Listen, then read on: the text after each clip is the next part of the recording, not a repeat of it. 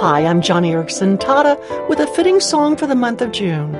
Sing it if you know it, would you? For the beauty of the earth, for the glory of the skies, for the love which from our birth over and around us lies. Lord of all, to thee we've raised this our hymn of grateful praise. That's definitely a morning song, isn't it? Now, I do not normally get up at the crack of dawn. Not that I do not love daybreak or early rising. It's just it usually takes a couple of hours to get me up and sitting in my wheelchair.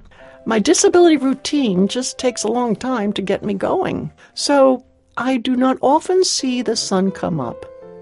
But not too long ago, I had to speak at a prayer breakfast, and it meant I had to get up before sunrise. And I will not mention how early my girlfriends had to wake up to get ready to help me. And anyway, by the time they finished sitting me in my wheelchair and getting me dressed with my makeup on, I used the extra time before we left to sit by the window and savor, absolutely relish in the dawning of the day. I could not believe it. I felt so blessed to be able to see such a wonderful sight. So different than sunsets, the morning clouds were tinted in a whole different array of colors, so soft and pastel and gentle, filtered through the morning mist. We snapped a photo on my iPhone, but it did not capture the scene the way it really was. Had I had my paints and canvas, I would have tried to capture those wet, soft blue and pink colors. To me, because I do not often see sunrises, it was the sweetest, most wonderful gift from God. I thought of that beautiful sunrise a few weeks after the prayer breakfast when I came across a poem written by Karen Brown. With an economy of words, she captures the silent wonder of the dawning of a beautiful day when she writes, "It reaches for me the dawn through meadows of green dotted with flowers where songbirds are seen. Gentle and splendid, the wind smells like spring, sunshine and laughter, making my heart sing.